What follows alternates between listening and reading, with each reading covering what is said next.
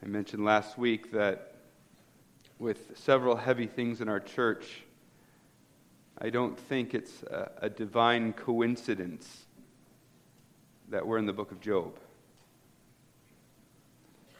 God loves us as a church. And He knows with the heavy things we're feeling, some of them because of Harvey's passing. For others of you, Harvey's death reminds you of something else. Or others come in maybe not knowing Harvey, but with something else heavy on your heart. But God has, for our church this time, settled us in the book of Job. You saw the little scroll through as it opened, the sign, this when suffering doesn't make sense. And I just, before we dig into God's Word and think through those things, I just want to say, I think it is a profound example of God's care for our church, that with the heavy things some of you are going through and that we collectively as a church are going through, He has us right here. The most important thing we do every week is hear God's voice as the Scriptures are read. My sermon is just an attempt to help us understand what He's already said. So I'd invite you to take your Bibles and open to the book of Job. If you're using the Bible in the rack in front of you, that looks like this. It's on page 417. I'm going to read chapter 1, verse 1 through chapter 2, verse 10. And let's stand for the reading of God's Word.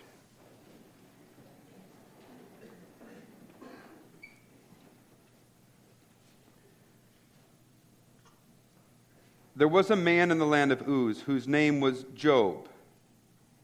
And that man was blameless and upright, one who feared God and turned away from evil. There were born to him 7 sons and 3 daughters. He possessed 7,000 sheep, 3,000 camels, 500 yoke of oxen, and 500 female donkeys, and very many servants, so that this man was the greatest of all the people of the East. His sons used to go and hold a feast in the house of each one on his day, and they would send and invite their 3 sisters to eat and drink with them. And when the days of the feast had run their course, Job would send and consecrate them, and he would rise early in the morning and offer burnt offerings according to the number of them all. For Job said, "It may be that my children have sinned and cursed God in their hearts." Thus Job did continually. Now, there was a day when the sons of God came to present themselves before Yahweh, and Satan also came among them. Yahweh said to Satan, "From where have you come?" Satan answered Yahweh and said, "From going to and fro on the earth, and from walking up and down on it." And Yahweh said to Satan, "Have you considered my servant Job, that there's none like him on the earth, a blameless and upright man who fears God and turns away from evil?" Then Satan answered Yahweh and said, "Does Job fear God for no reason? Have you not put a hedge around him and his house and all that he has on every side? You have blessed the work of his hands, and his possessions have increased in the land. But stretch out your hand and touch all that he has, and he will curse you to your face." And Yahweh said to Satan, "Behold, all that he has is in your hand. Only against him do not stretch out your hand." So Satan went out from the presence of Yahweh. Now there was a day when his sons and daughters were eating and drinking wine in their oldest brother's house. And there came a messenger to Job and said, "The oxen were plowing and the donkeys feeding beside them, and the Sabeans fell upon them and took them and struck down the servants with the edge of the sword. And I alone have escaped to tell you." While he was yet speaking, there came another and said, "The fire of God fell from heaven and burned up the sheep and the servants and consumed them. And I alone have escaped to tell you." While he was yet speaking, there came another and said, "The Chaldeans formed 3 groups and made a raid on the camels and took them and struck down the servants with the edge of the sword. And I alone have escaped to tell you." While he was yet speaking, there came another and said, "Your sons and daughters were eating and drinking wine in their oldest brother's house, and behold, a great wind came across the wilderness and struck the four corners of the house, and it fell upon the young people, and they are dead. And I alone have escaped to tell you. Then Job arose and tore his robe and shaved his head and fell on the ground and worshipped. And he said, naked I came from my mother's womb. Naked shall I return. Yahweh gave, and Yahweh has taken away. Blessed be the name of Yahweh. In all this, Job did not sin or charge God with wrong. Again, there was a day when the sons of God came to present themselves before Yahweh, and Satan also came among them to present himself before Yahweh. And Yahweh said to him, from where have you come? Satan answered Yahweh and said, from going to and fro on the earth, and from walking up and down on it. And Yahweh said to Satan, have you considered my servant Job, that there is none like him on the earth, a blameless and upright man who fears God and turns away from evil? He still holds fast his integrity, although you incited me against him to destroy him without reason. Then Satan answered Yahweh and said, skin for skin. All that a man has he will give for his life. But stretch out your hand and touch his bone and his flesh, and he will curse you to your face. And Yahweh said to Satan, behold, he is in your hand. Only spare his life. So Satan went out from the presence of Yahweh and struck Job with loathsome sores from the sole of his foot to the crown of his head. And he took a piece of broken pottery with which to scrape himself while he sat in the ashes. Then his wife said to him, do you still hold fast your integrity? Curse God and die. But he said to her, you speak as one of the foolish women would speak. Shall we receive good from God, and shall we not receive evil? In all this, Job did not sin with his lips. You can be seated as we pray.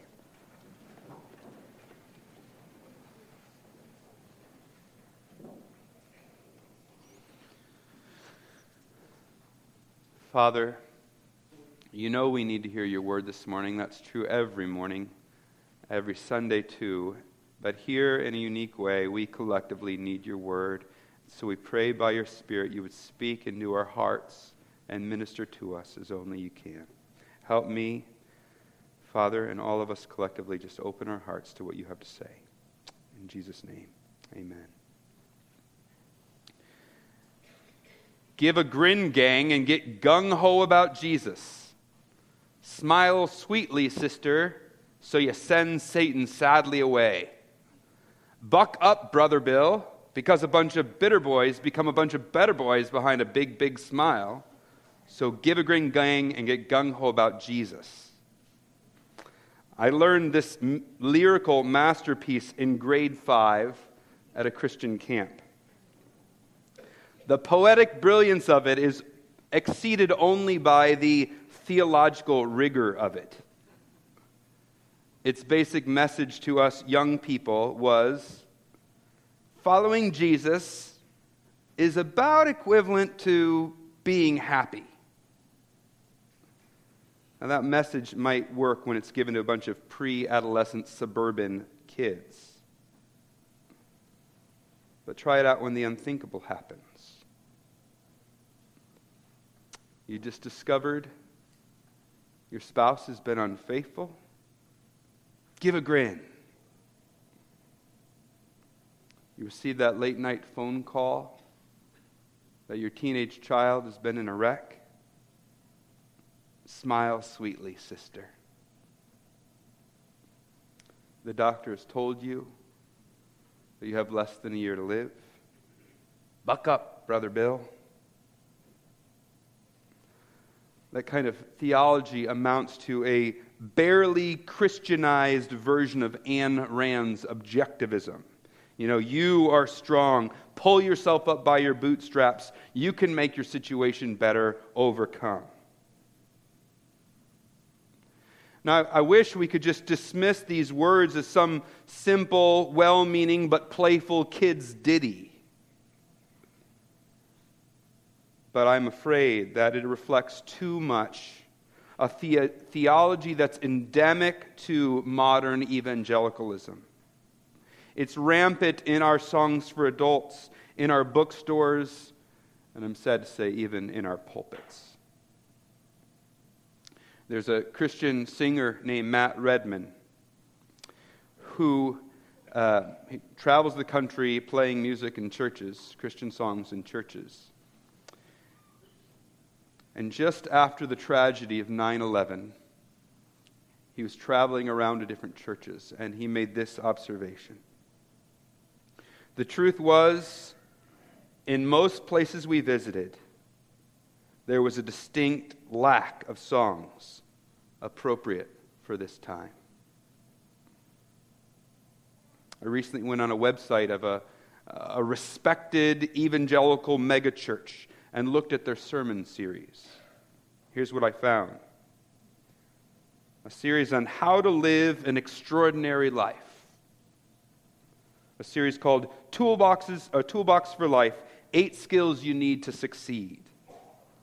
A series called Awesome, Building Great Relationships. You see this kind of flat theology where God is just here to help me accomplish my dreams and to feel good and satisfied is rampant. And here's what I think is at the core of this anemic theology. A basic orientation that keeps my happiness, my success, and my ease at the center of the spiritual universe. You want to have a really good and wonderful life? Be a good person, which means follow these 3 steps, and life will be so much better for you. Jesus is a magic key that opens the door to the perfect, happy life. And that's actually how the story of Job begins. We're introduced in the first line to a man named Job, and what does it say about him in verse 1? He's a man who's blameless and upright, one who feared God and turned away from evil. He has done the check that he's supposed to do if he's going to have the wonderful life, right? He is the good man, the hero. And of course, we have the happy life that comes with it. And we see that spelled out in verses 2 and 3. 7 sons and 3 daughters. In the Hebrew mind, 7 and 3 were 2 kind of perfect numbers. And here they are, 7 and 3. And just rampant wealth. I mean, excessive wealth. He is the greatest man in all the East because of his wealth. And not just being great because of his wealth, but he's respected as a result of that. That idea of being a great man shows that he was respected in the community. As one pastor described it, it's a world in which Disney would be happy. It's a world in which the right people come out on top. And I might add, it's a world that fits perfectly in our modern notions of Christianity. You can imagine what the bestsellers of his day would have been. Maybe titles like this: Blamelessness, the Path to Greatness. Or Wealth, Power, and Influence, How One Man's Decision to Shun Evil Shaped His Destiny. Or maybe even Fear of God, the Biblical Guide to Fertility. But then we read verses 6 to 12. And our simplistic Disney theology runs full speed into a brick wall that shatters it into a million pieces. Now, this unraveling we're going to kind of look at in slow motion and at different levels. But it begins to unravel in verse 6 when we are introduced to a sort of heavenly council. It's like a scene from an ancient throne room. You have the king on his throne and his advisors and messengers coming in and going out from there, doing his bidding. They give their reports and he sends them out on their way. Now some believe this scene is what's called an anthropomorphism. I think I said that right. An anthropomorphism is when God's divine attributes, which can be hard for us to grasp or understand, are described in human terms so that we humans can better understand and relate to them. So like it'll talk about God having a hand or God having an arm, and we're not meant to think that God actually has this arm and hand, but it's a human depiction of his care in touching us and being near to us, right? So while God does work through his angels, it may not be that they enter and exit quite like described here. Whether or not that's the case, we do know that there is an actual exchange between him and Satan, or as some translators put it, the accuser. They have an important exchange. And the exchange teaches us something very important about the relationship between good and evil in our world. On the one hand, the exchange shows us that good and evil are not two equal focuses or two equal forces in the universe. So you hear this kind of thinking in the balance of yin and yang, a good and a dark force that balance each other. And though I hate to disappoint all you Star Wars fans, there is no spiritual force that can be harnessed for good and evil. It's not these two equal powers in the universe. Satan is clearly in this inferior to God. He comes knowing even the adversary, the accuser, has to come and present himself to God. He is the guest. Whether he was invited or not, we don't know. But he is the guest at God's assembly, not the other way around. And he can't accomplish what he wants to accomplish apart from God allowing him to do it. So he's like, you've put the hedge of protection around him. In other words, Satan wanted to get after Job all along, but God's protected him. And he can't even do anything to Job unless God allows him to.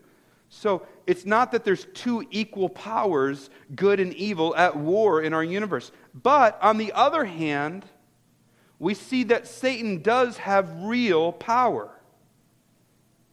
In other words, the Bible does not describe Satan as a mere pawn in God's hand, simply doing his bidding in some sort of divinely orchestrated charade that's only purpose is to see what's really in a man's heart. Is he good or evil? Satan is a real enemy, the second most powerful being in the universe. And though the boundaries of his operation are appointed by God, the operations are real. And though his every move ultimately serves God's purposes, from his own perspective, those efforts are sincere and genuine efforts to thwart God's plan. So it's not two equal powers, but it's not just one power and the other just a puppet. It's somewhere between those two. And so, when you're hit with that weight too much to bear, and you're curled up on the floor, aching with pain because of the horrible events, you can be reminded of these twin truths. First, the accuser is alive and well. He comes, the Bible says, to steal, to kill, and to destroy. He is a horrible and wretched foe. Our anger is rightly directed at him, and ultimately not at God. But, and this is the second important truth, the twin truth, Satan has not acted except that God has allowed him to because he has some good purpose in it. We see this played out in our story. You can tell in just reading this heavenly courtroom scene that the battle between God and Satan is real.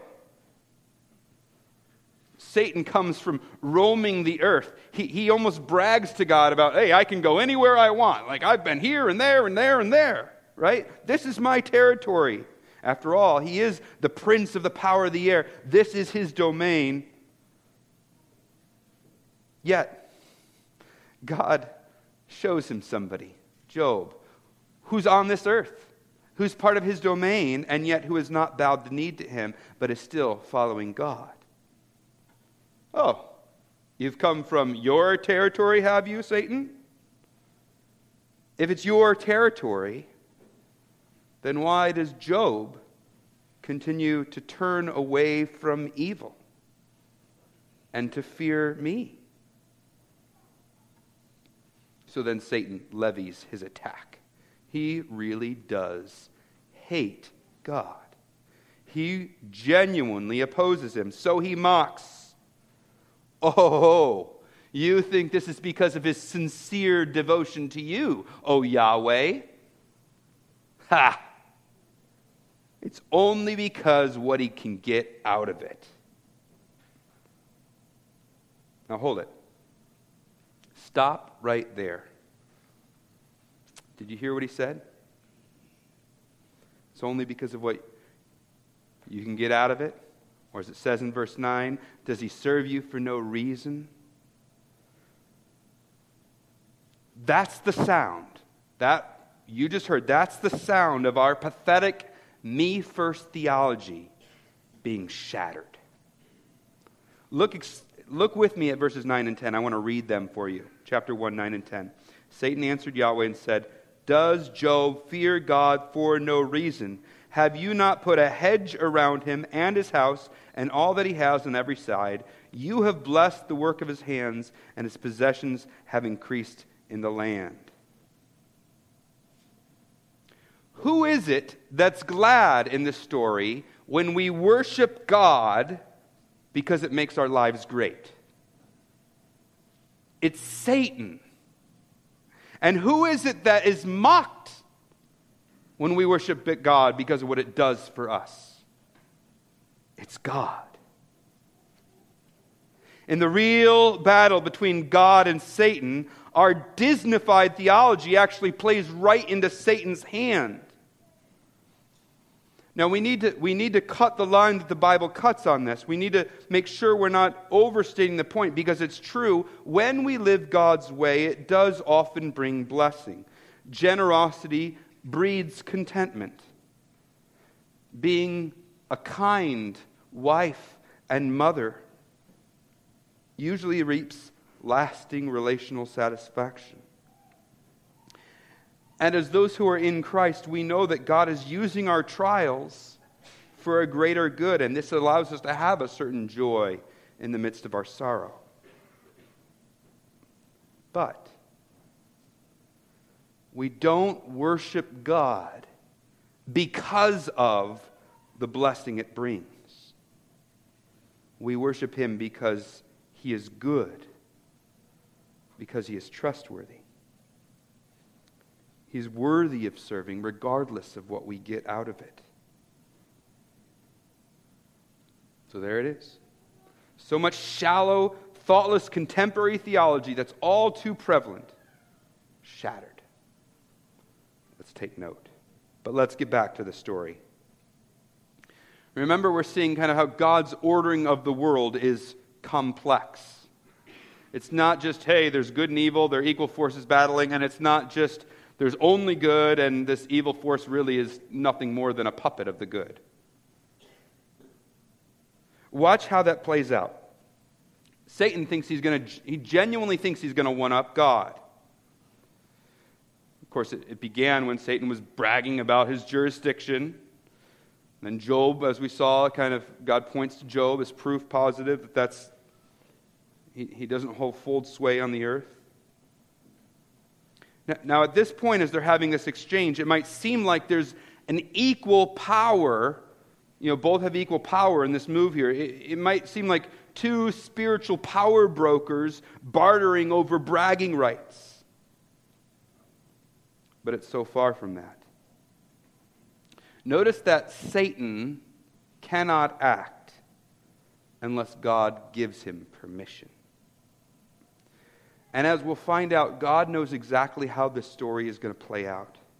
Satan's move to trump God ends up being a move against himself. It's not two equal powers, nor is it some flattened Satan is God's puppet situation. The tension is real.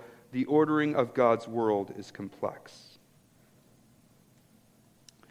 I say that, I'm drawing attention to that. I keep hitting it because this complex nature of God's world is another death knell to the Disneyfied theology of our day.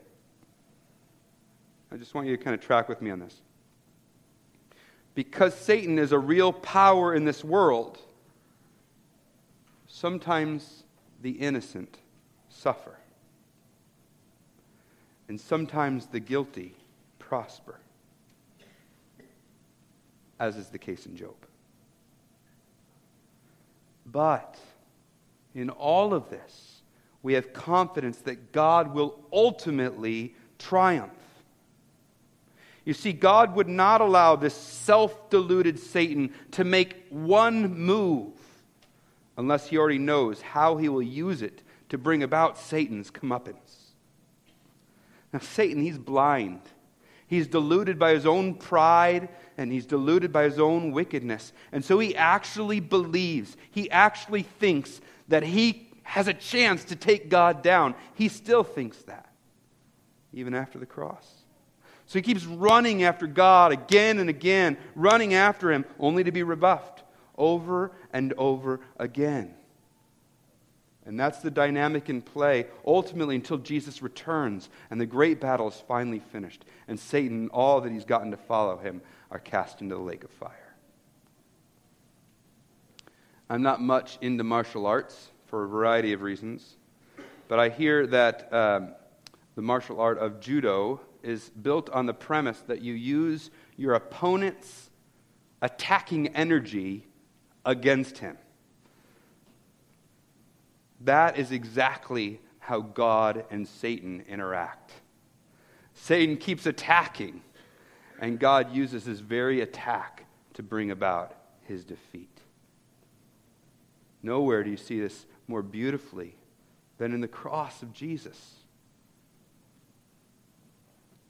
Satan had engineered this whole religious system where the Pharisaical system where people could feel like they were religious and have their religious to-do list and feel self-righteous and earn their own righteousness before God without really dealing with their heart and being humble and broken before him. And then the Son of God comes along, and he's in contrast with these religious leaders. And what happens? The religious leaders have their day. The Pharisaical, self-righteous religion of their day has Jesus up on the cross, hanging in agony, hanging in shame as a criminal. And Satan feels like, I have the upper hand. I have defeated God. And yet, in that very act, was a thing that defeated Satan. Because Jesus, in absorbing the full wrath of God, was able to conquer sin and then ultimately was able to conquer death when he rose up again. The two things that are Satan's great tools in this world that came when Adam and Eve listened to the voice of Satan. What appeared to be Satan's finest hour is what ultimately paved the way for his final defeat. As the prophecy foretold, you, he says to Satan, you shall strike his heel, but he shall strike your head. That's verses 6 through 12, and a little bit of other stuff. Be a good guy, we're told. Be a good guy because the good guy always wins. That's what verse 1 through 5 show us. Everything's okay. The bestsellers are churning out. Verse 6 through 12 is all kind of a sneak peek behind the cosmic curtain. Our anemic theology of suffering might be in for a rough ride. We're getting some hints. But then we're hit with it hard in verses 13 through 19. Because the good guy has the worst day one could imagine. He loses all of his wealth in a day. He didn't have an insurance policy. And then he loses all his children in one fateful day. I counseled a man who had put all his life savings into a business only to see the business fail. And the pain and shame of losing all that is hard for any of us who haven't been in those shoes to imagine. And I've wept in a hospital room where parents have held their child, its heart no longer beating. Such agony is bitter to its depths. And it aches, and it aches, and it aches. I think the Scriptures get this.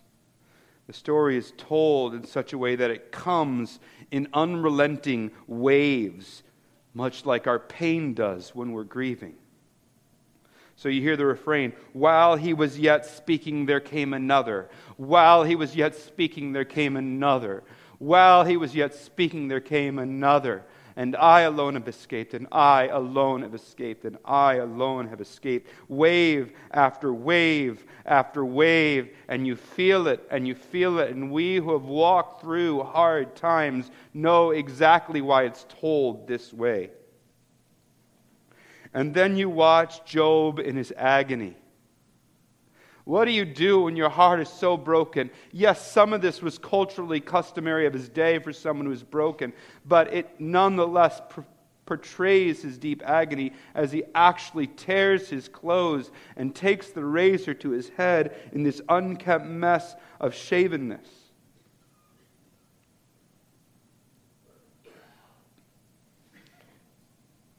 But then, as he crumbles to the ground, he doesn't do what we'd expect next. He doesn't do what Satan expects him to do. Instead of cursing God, he blesses him. And he doesn't just bless him, he blesses his name. Now, one's name in those days, and in some extent today, carried with it the idea of your reputation. Who you are in your character. And so he's not just blessing him like, oh, I want good things to go to you, God. But he's saying, may your name be blessed. I am affirming your character. I am blessing your character as Yahweh God in the midst of this. And he does so because of a right theology. He understands two key truths. First, he understands that nothing ultimately belongs to him. And so he says, hey, I came into this world with nothing. So he's saying nothing is inherently his. If he leaves this world with nothing, he really hasn't lost anything. He's a net zero. The other truth is that everything does belong to Yahweh. It's Yahweh's to give, and it's Yahweh's to take away. And because of this, because he understands this, and he has a good theology in his mind all along, then when the hardship comes, he can continue to trust God and look to him because nothing has changed. The good guy loses, yet his right theology drives him to continue to worship God. Instead of cursing, he blesses. Round one goes to God. But there is a round two.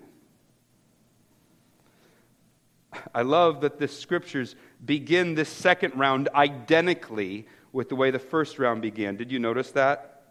Verses 1 of chapter 2, verses 1 and 2, and even into verse 3 are identical with what we saw in chapter 1, verse 6.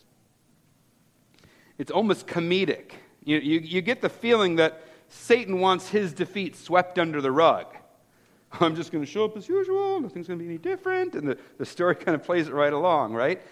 Because that's the nature of a sinful heart, right? You don't want to acknowledge that there's sin there. You don't want to, in your puffed up pride, you can't acknowledge that there might be something wrong in your heart or that you've done something wrong. In fact, Satan never, in the book of Job, acknowledges that he was wrong. Their exchange goes on just like it did the first time. Where have you been? Oh, in my domain. Do you remember last time I brought up Job? Okay, I'll do it again. Have you considered Job? Saying all the same things. But then, halfway through verse 3, look what he says. He still holds fast his integrity. Okay, I'm bringing it up, Satan, since you wouldn't. He still holds fast his integrity, although you incited me against him to destroy him without reason. Oh, Satan's ready for that. That wasn't unexpected. He's ready. Oh, yeah? The reason, God, is because you're still protecting his health. Get him on that one. Then he'll curse you.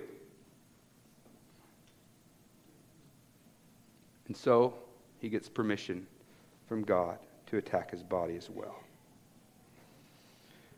We hear that there's brutal sores that start on the bottom of his foot and cover his whole body to the top of his head.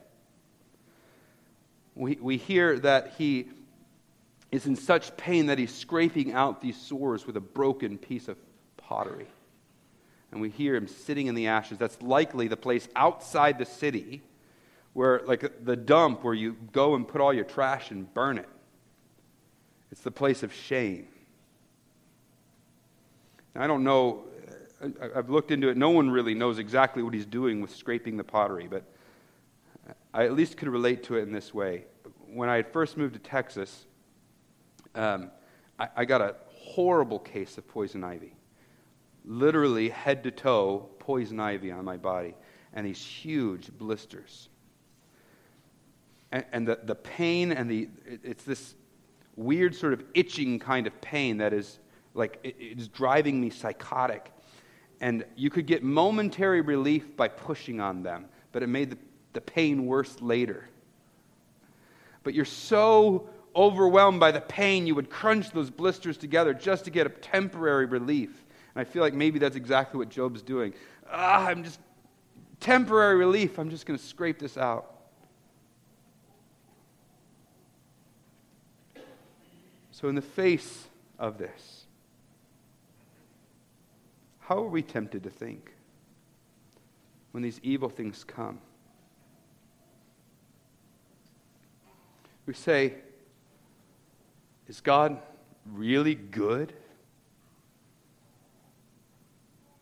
I mean, if God is really the most powerful force in the universe and he's good, why are these things happening? That's what Satan expects Job to say.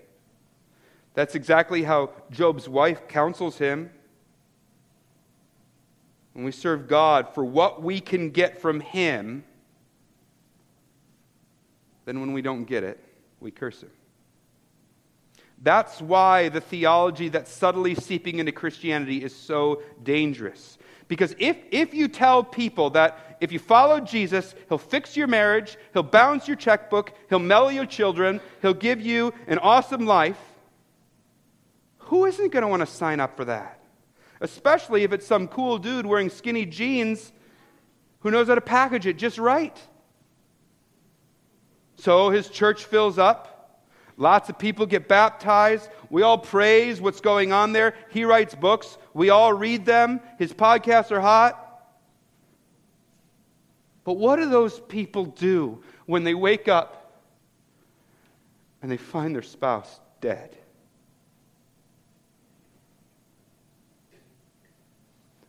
Or when the doctor reads the diagnosis? Or when that man does the unthinkable to them? See, either God hasn't delivered on his promise, so I walk away or I become bitter. Or maybe I just haven't done my end of the bargain correctly, so I feel guilty or I resolve to try harder. And these aren't just theoretical speculations of how people might respond. I, as a pastor, see this over and over again. It's a mess. It's the theology that Job's wife was sold, which is why she recommends to Job, just curse him, end the misery, die. Interestingly, she's recommending that Job do the very thing Satan wants him to do. But Job holds fast to his integrity. That is to say, he's willing to continue to worship God and serve him even when there's no material benefit for him. God is sovereign on the throne. I can receive both good and evil from him, he says. He does not curse God.